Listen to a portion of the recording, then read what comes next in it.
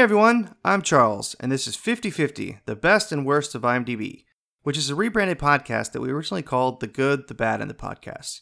So, when you hear us mention that name in these early episodes, just pretend you didn't, please. We only made 10.5 episodes under that name anyway, so by the time you reach episode 11, it'll all be cohesive, we think. But for now, we hope you enjoy this second episode. Hello and welcome to the second episode of Good, Bad, and the Podcast. I'm Christopher. And I'm Charles. And this is as we continue our walking through the top 50 and the bottom 50 movies on IMDb, the Internet Movie Database. And this week's films are going to be And Be Real from the bottom 50 list, number 49, and The Shining from the top 50 list, number 49 as well. And you know, last week we did, what were the two we did last week? Well, three actually. We did Surf School and Passive Glory. Those were the two official ones. Right. And we did The Bad People. Right. You know, I just want to cover a couple things. One is, last week when we reviewed Surf School, I kept mentioning that it was an 80s, classic 80s movie. Sure. You know, so I went home and I researched a little bit. It's actually made in the 90s, 1991. So I was thinking about this and I'm like, you know, okay, I apologize to any ski school fanatics out there. It's an 80s film at heart, you know, because it really, the 90s weren't really the 90s yet, 91. I mean, you know, O.J. Simpson was still a great football player, and you know, stuff like it. Clinton wasn't even in office yet. You know, the 90s weren't the 90s. Although to be fair, Vanilla Ice was at his peak. That's the same year that Cool as Ice came out, which, unfortunately, we're not going to get a review Cool as Ice because it's like number 76 on the worst list or something. It's that low. I figured it would be much higher on that list. You know, interesting enough, Spielberg's cinematographer, Kaminsky, he did the cinematography for that movie. He went from that movie to Schindler's List. It's an upgrade. It's amazing. It's a serious upgrade. That movie looks amazing, though. Cool as Ice, it's amazing. There's a shot where it spins around Vanilla Ice on a motorcycle. I'm like, okay, so what are the two movies this week? So, well, I have a couple more things I want to real quick on this. So, also last week, when you were reviewing The Bat People, you came up with the rule. You said it was what you used to do in school. Right. With has to give it 3 stars. If the movie's done, if they completed their movie, it's 3 stars. Yeah. Then you gave Surf School 2 stars. I did. Yeah. Like, well, it was. I didn't call you out on that. I was thinking about it. Like, what does that mean? It was that bad. I don't know. I felt that it was actually that bad. And I was going to say, I mean, do you want to keep that rule for us? No, we don't have to keep that rule. I don't know. It's hard. It's not a bad scale. It's hard for me because it's hard to watch a movie where knowing how much work, and you know how much work goes into actually making something, right, and actually completing it, and so it's hard for me to give something straight up a 0, just knowing that somebody somewhere actually worked. I give The Bat People 0. So yeah, okay, I stand by it. That's because I have a soul, so I care about the poor people who work. So anyway, yeah. Mine's been missing for years. I put up a little sign for right, it. So, okay, so speaking of movies that deserve very low scores. Okay, so we're going to start with And Be Real here. And go ahead and read the synopsis there, which you did last time. Our synopsis for And Be Real. A female rapper, Cynthia, faces an uphill battle in her quest to break into the music business, but she finds inspiration in the pages of a classic book, The Diary of Anne Frank. As unexpected as this may be, the book gives Cynthia the encouragement she needs, fueling her drive to become a star. Features Carlos Leon, a.k.a. Madonna's ex-husband. You know what's interesting about that? The fact that he's known only as Madonna's Well, the fact that you didn't actually, that wasn't your aside, that was actually on the description. That's actually on the description. That's not like you just decided to say that. And also, I want to say, like, last week you read the Bat People description, and I was like, based on that description alone, I would love that movie. This description, I think anybody that reads that's not going to want to see this movie. No. And to be fair, I'm just going to throw it out there. I like this movie. You know, it wasn't bad. It's terrible that I'm saying that, but yes, we agreed on something. I can't believe we had to go to the 49th worst movie of all time to find one to agree on. Well, here's the thing. This movie, it was kind of like, it was a very low budget, obviously. Yeah, I mean, the way it was shot. Absolutely. But I thought the acting was pretty good. It was not bad. I actually thought Madonna's ex-husband was a good actor. Like he was, you know, but he was playing like a cliche, like a heroin addict or whatever it was. And so in my mind, when was the last time he shot up heroin? Well, I'm watching it and I'm wondering, like, was he acting or was it typecast or what's the deal here? Well, he was married to Madonna. Right, what do you want? That's why I had to wonder. But it confused me because I was expecting this movie to be just awful. I really was. And when you read the synopsis, it sounds so cheesy. Exactly, it really does. But they did this, and I was really worried. And I don't want this to sound racist or anything, because I really don't mean it as such. But in the first few minutes, they've got her reading from the diary and all this stuff, and they're showing these shots of New York City, and they're making it look like a ghetto in Poland. Yeah. I mean, they really were. It was like Spanish Harlem or something. Yeah, was that, yeah, right? yeah. And I wasn't sure if they were really going to run with this idea that, like, African Americans are treated in New York City as the Jews were in Poland, which I was like, wow, that's going to be, I mean, if that's really where they're going, this is going to be a stretch. Which would have made an interesting movie at some, you could have taken that. But I think it would have been a little bit of a stretch if you have any concept of history, But at the same time, it's like I don't have any, so that's cool. I'm good. Yeah. But it was interesting though, because that part didn't come off cheesy. Like the diary parts really didn't, because they took the parts that were not about, they weren't about the Holocaust. They were about this girl who was struggling with this stuff and finding a voice and all this stuff, which really it seemed to fit. Although, to be fair, so it was like a little flashback with her dad before he left. Right. He gave her the diary.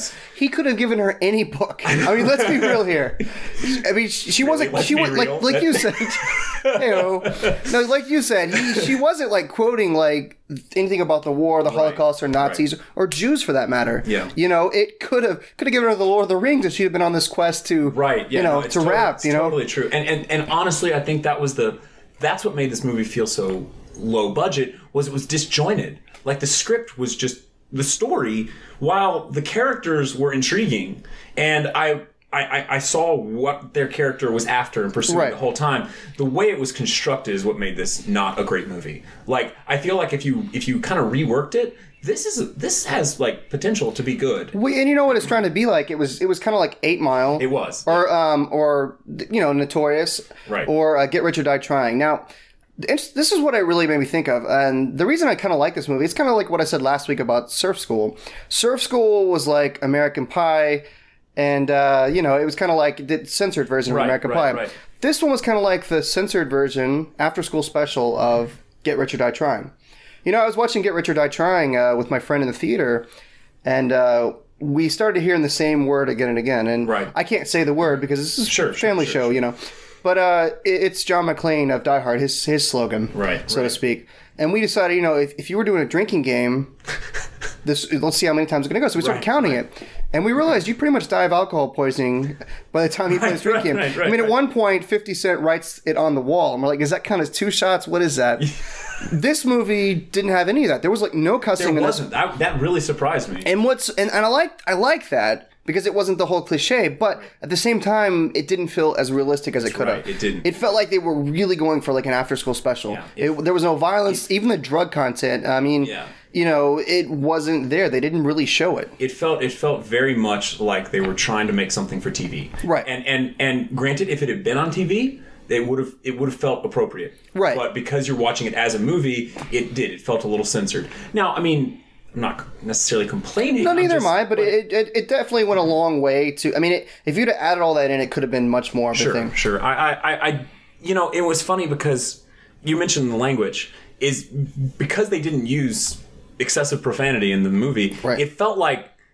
Because it's almost like trying to mimic the book, The Diary of Anne Frank, where it's like they're using language. They're actually verbalizing what they're thinking and feeling without using expletives. It's actually like, I'm going to describe and explain to you, which it felt much high. I don't know. And you know what? The other thing too that got me was that one scene when he was trying to break into the house, and like all the like mother and sister they all and daughter come out and were all push pushing him away. him out. The way that was shot was like, I mean, it was actually like an intense scene. Yes, like, it was. And the acting was good. It really, I was surprised. Like, I would easily give this movie a 5. If not higher. I mean, and do you think it belongs on this list at all? I don't think it belongs on the bottom 100. No, I don't think it belongs on the bottom 100. And I don't understand why it is, to be honest. I don't either. I think. And then, I really freaking Winston from Ghostbusters shows up, and I was like, wow, he's the principal. It was it was strange, and I think that's what did it for me. As far as what keeps it from being great was the structure was just so off. Yeah. I couldn't keep track of. The flashbacks to the father, to the flashbacks to the prince. It was all just the flashbacks were the cheesiest part for me. Yeah, I mean, they did that whole black and white filter. They were, and it, like I said, he could have given her any book. That's the crux of your movie. Yeah, and it didn't feel like it. And that was so for me. I'll give this one a 5 and say it definitely does not belong on the bottom 100. Does it belong on the top 50? No. I'll give it a 5 as well. I 100% agree with that. And I do want to say one last thing on it. well, actually, two last things. Last week I called it Annie Be Real. Right. And then I realized, well, it's Anne Be Real because of Anne Frank. Right. And then I was like, well, which is it? Because in the movie she raps and she calls herself Annie. Yeah, she calls herself Orphan Annie. Yeah. Because I'm not giving away the ending there, but Right, she gets on stage and raps. Yeah. And it's pretty profound. It really is. It sounds silly. It sounds does. silly, but it was really. I honestly, this is not a great movie, but this is not a bottom 50 movie. Right, at exactly. all. 100% agree. If this was at a festival, I would walk away saying, that was a pretty good movie. I enjoyed it. Right. So yeah, I'll give it a 5. Yeah, cool. I'll give it a 5. All right, so moving on, we'll move on to The Shining, Stanley Kubrick's The Shining, and so we'll start here. This is the 49th best movie of all time according to IMDb users. Man, trying to read this synopsis is difficult because it's Might as well read the whole thing. it's long, man. I don't know if I want to read this whole thing. You can cut out the top and the bottom and the middle, just like you did last time. Okay. In a signature role, Jack Nicholson plays Jack Torrance, who's come to the elegant, isolated Overlook Hotel as off-season caretaker with his wife and son. Torrance has never been there before, or has he? The answer lies in a ghostly time warp of madness and murder. It was from a script co-adapted from Stephen King's novel. Kubrick melds vivid performances, menacing settings, dreamlike tracking shots, and shock after shock into a milestone macabre. So I don't hear that word too often. you don't actually. It's kind of rare to see that in a blurb. But It's anyway, appropriate. Yeah, it fits. So okay, so I'm, as we stated last week, a massive Kubrick fan. So I love pretty much every Kubrick movie. There's some that I like less. This movie is one of those that I really, really enjoy from a technical, artistic standpoint. I hate watching this movie. I cannot stand watching this movie. Is that because it scares you, freaks you out? It terrifies Okay. me. It really, legitimately does. And I was watching it the other night with my sister because she and I have a history of sitting up late at night and watching movies that scare us, and it's just like sick fun for us, And we were watching the movie. I can't comment on that. And about halfway through it, it was getting late, we were getting tired, and I was like, well, I'm thinking of it because I've seen it so many times, thinking, Right. well, there's this key scene and this key scene and this key scene, and then it's over. And I hit the DVD menu. It's like yada yada yada. What were your key scenes? Right. Well, come on. Well, as I was watching, I'm thinking, okay, he's got to get locked up in the closet. He's got to get. You cut out like the whole pantry. first. Well, no, because that was about the point that we were at. Okay. He's got to locked up in the pantry. He's got to hack through the door. He's got to chase him through the deal. And and before that, the previous the kitchen. Oh, yeah, Has okay, to show yeah. up and get Yeah, hit with the axe. yeah, Right, okay, right. cool, yeah. And so I'm thinking, okay, that's like 4 scenes. We've got to have maybe a half hour left. You get the whole maze thing, whatever. Yeah. And so I click on the thing to see I've got an hour 15 left in this movie, and I'm realizing, and I'm looking, and it's like, this is like a 2.5 hour movie Right. that could have been made into a 45-minute movie. Yeah. There's just not that much story. Right. And that's what makes it so painful to watch for me. It's not that it's slow, because I don't mind slow movies. I enjoy slow Right. movies.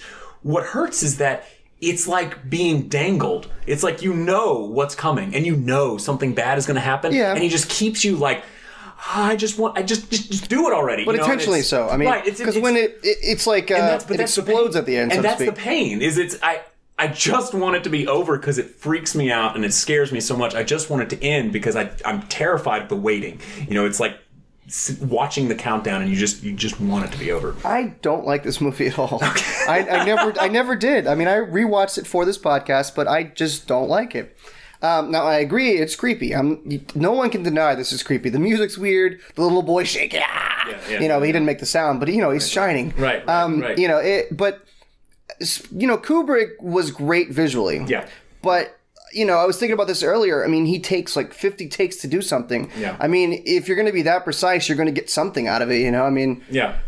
So what is it that you don't? I'm just. What is it that you don't like? Well, part of it is and this is going to be blasphemy for a lot of the fans out there, but I don't like Jack Nicholson in this movie. Okay.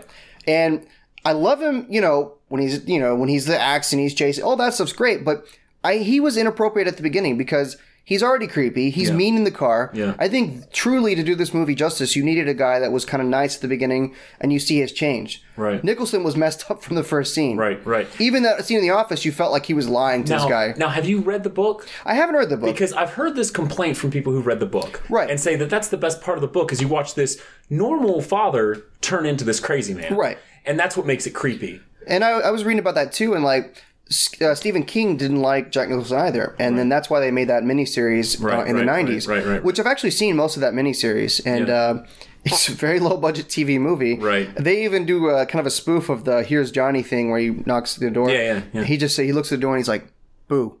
And at that point, I turned it off. I was like, "It's lame." But that The Shining is so much a part of pop culture now. Right. I mean, I even saw a commercial the other day where they had the little girls, the murdered girls, and they have the guy bust through. I can't even remember what the commercial was for, but I know it was for The Shining. That speaks to it about that. I mean, visually, I love it. Like it's one of the most beautiful movies I've ever seen. Yeah. It really is. Editing's great. Those tracking shots. Yeah. But this is. I think Kubrick was self-indulgent at this point. I mean, it felt like he was just throwing in stuff.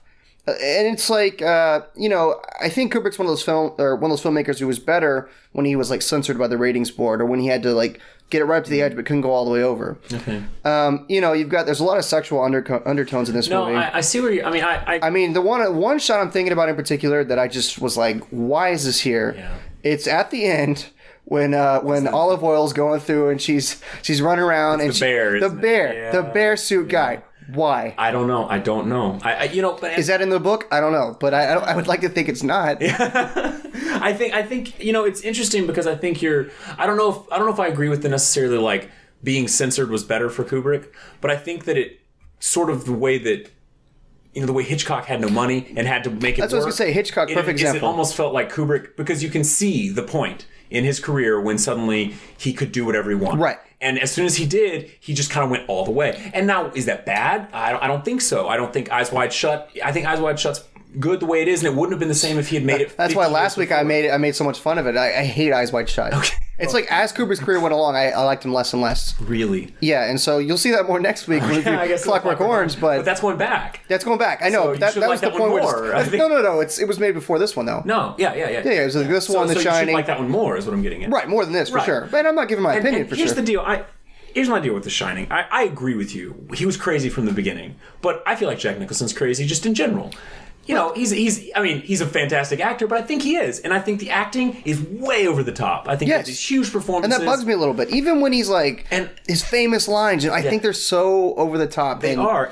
But I really think that's exactly what Kubrick is going for. Oh, I agree. And so can you fault somebody... really, can you fault somebody for achieving their goal perfectly, pitch perfectly? Because you're right, he did do 50 takes of it. So that means he watched Jack Nicholson 50 times and said, that's the one I want. Yeah. So can you fault somebody for doing that?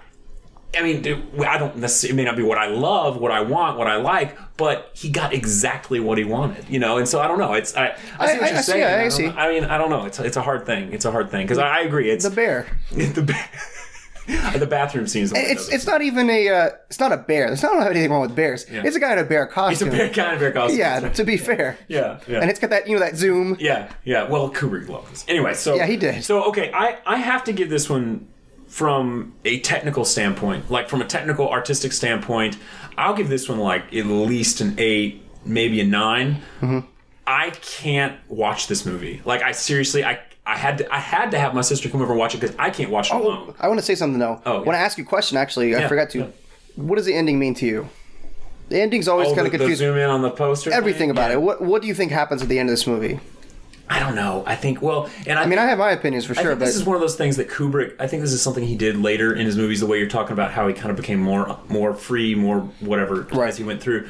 I think he really began playing with ambiguity too. Yes. I think he started really like not explaining everything and leaving the audience to wonder and all that kind of stuff. Because he did the same thing with Full Metal Jacket. Yes. What happens to them at the end. Yes, whatever. Exactly. And I think Eyes Wide Shut, the whole thing is ambiguous. Exactly. And I think that's the point, is it sort of leaves you up in the air. And I don't know. I mean, what happened? Has he always been the caretaker? That's what the other caretaker said. You've always been here, that whole thing. So I like to think that maybe he really is. He always has been there, and at least I don't know. I took it that he was added to the spirit of the place. Like he's part of it. I don't know. I don't know if that's right or not, but I don't know. I don't even begin to understand all of it, but that's I don't know. That's the charm for me. But so no, I'll give this an 8. I'll give it a 4. I'll give it a 4 out of 10. Okay, so you liked And Be Real better than The Shining? I did. Wow. Okay. I'm tempted giving this a 4. I may give that a 6, but I did like And Be Real a lot more, to be honest. Okay. All right. Fair enough. So okay. Well, okay. So all right. let's. So what's our next 2 movies for next week? The number 48 best movie and the number 48 worst movie of all time. So the 48. Let's see. What do we got here? 48 on the good list is A Clockwork Orange. Clockwork Orange. Okay. Another Kubrick. That's going to be exciting, as we already mentioned. The 48 on the bad list is a film called Tangents, which we're very familiar with those. which I can't. I don't know what I'm finding. I think it's also called Time Chasers. Okay. This is going to be part of our problem going forward. We've got to figure out how to get these movies. That's not a common movie. I don't think it's on DVD. I think it's on eBay for like $100. We'll have to check it out. It's a movie about time travel, and it was made in 1994. So sounds like quality. It's going to be great. Maybe it's like Ski School, where it's a 90s film. Has an 80s feel to it. Yeah, and I'm going to love it. I don't know. Okay, so Tangents and Clockwork Orange. Yep, sounds like a party. Right. I can't even talk. Sounds like a planned party. That's what I was going to say. Okay, well, good deal. Thanks for listening to Good, Bad, and the Podcast, and we'll see you next time. Have a good one.